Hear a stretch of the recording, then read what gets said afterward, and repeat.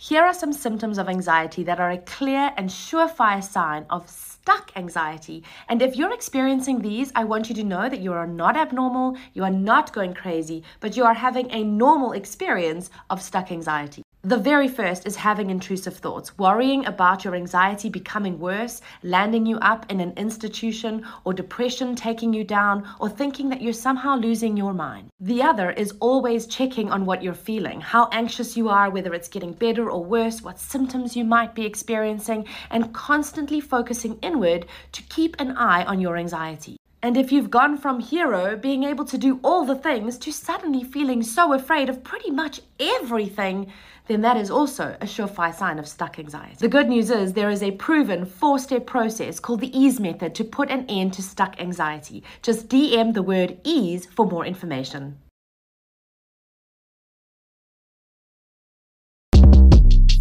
Shortcast Club.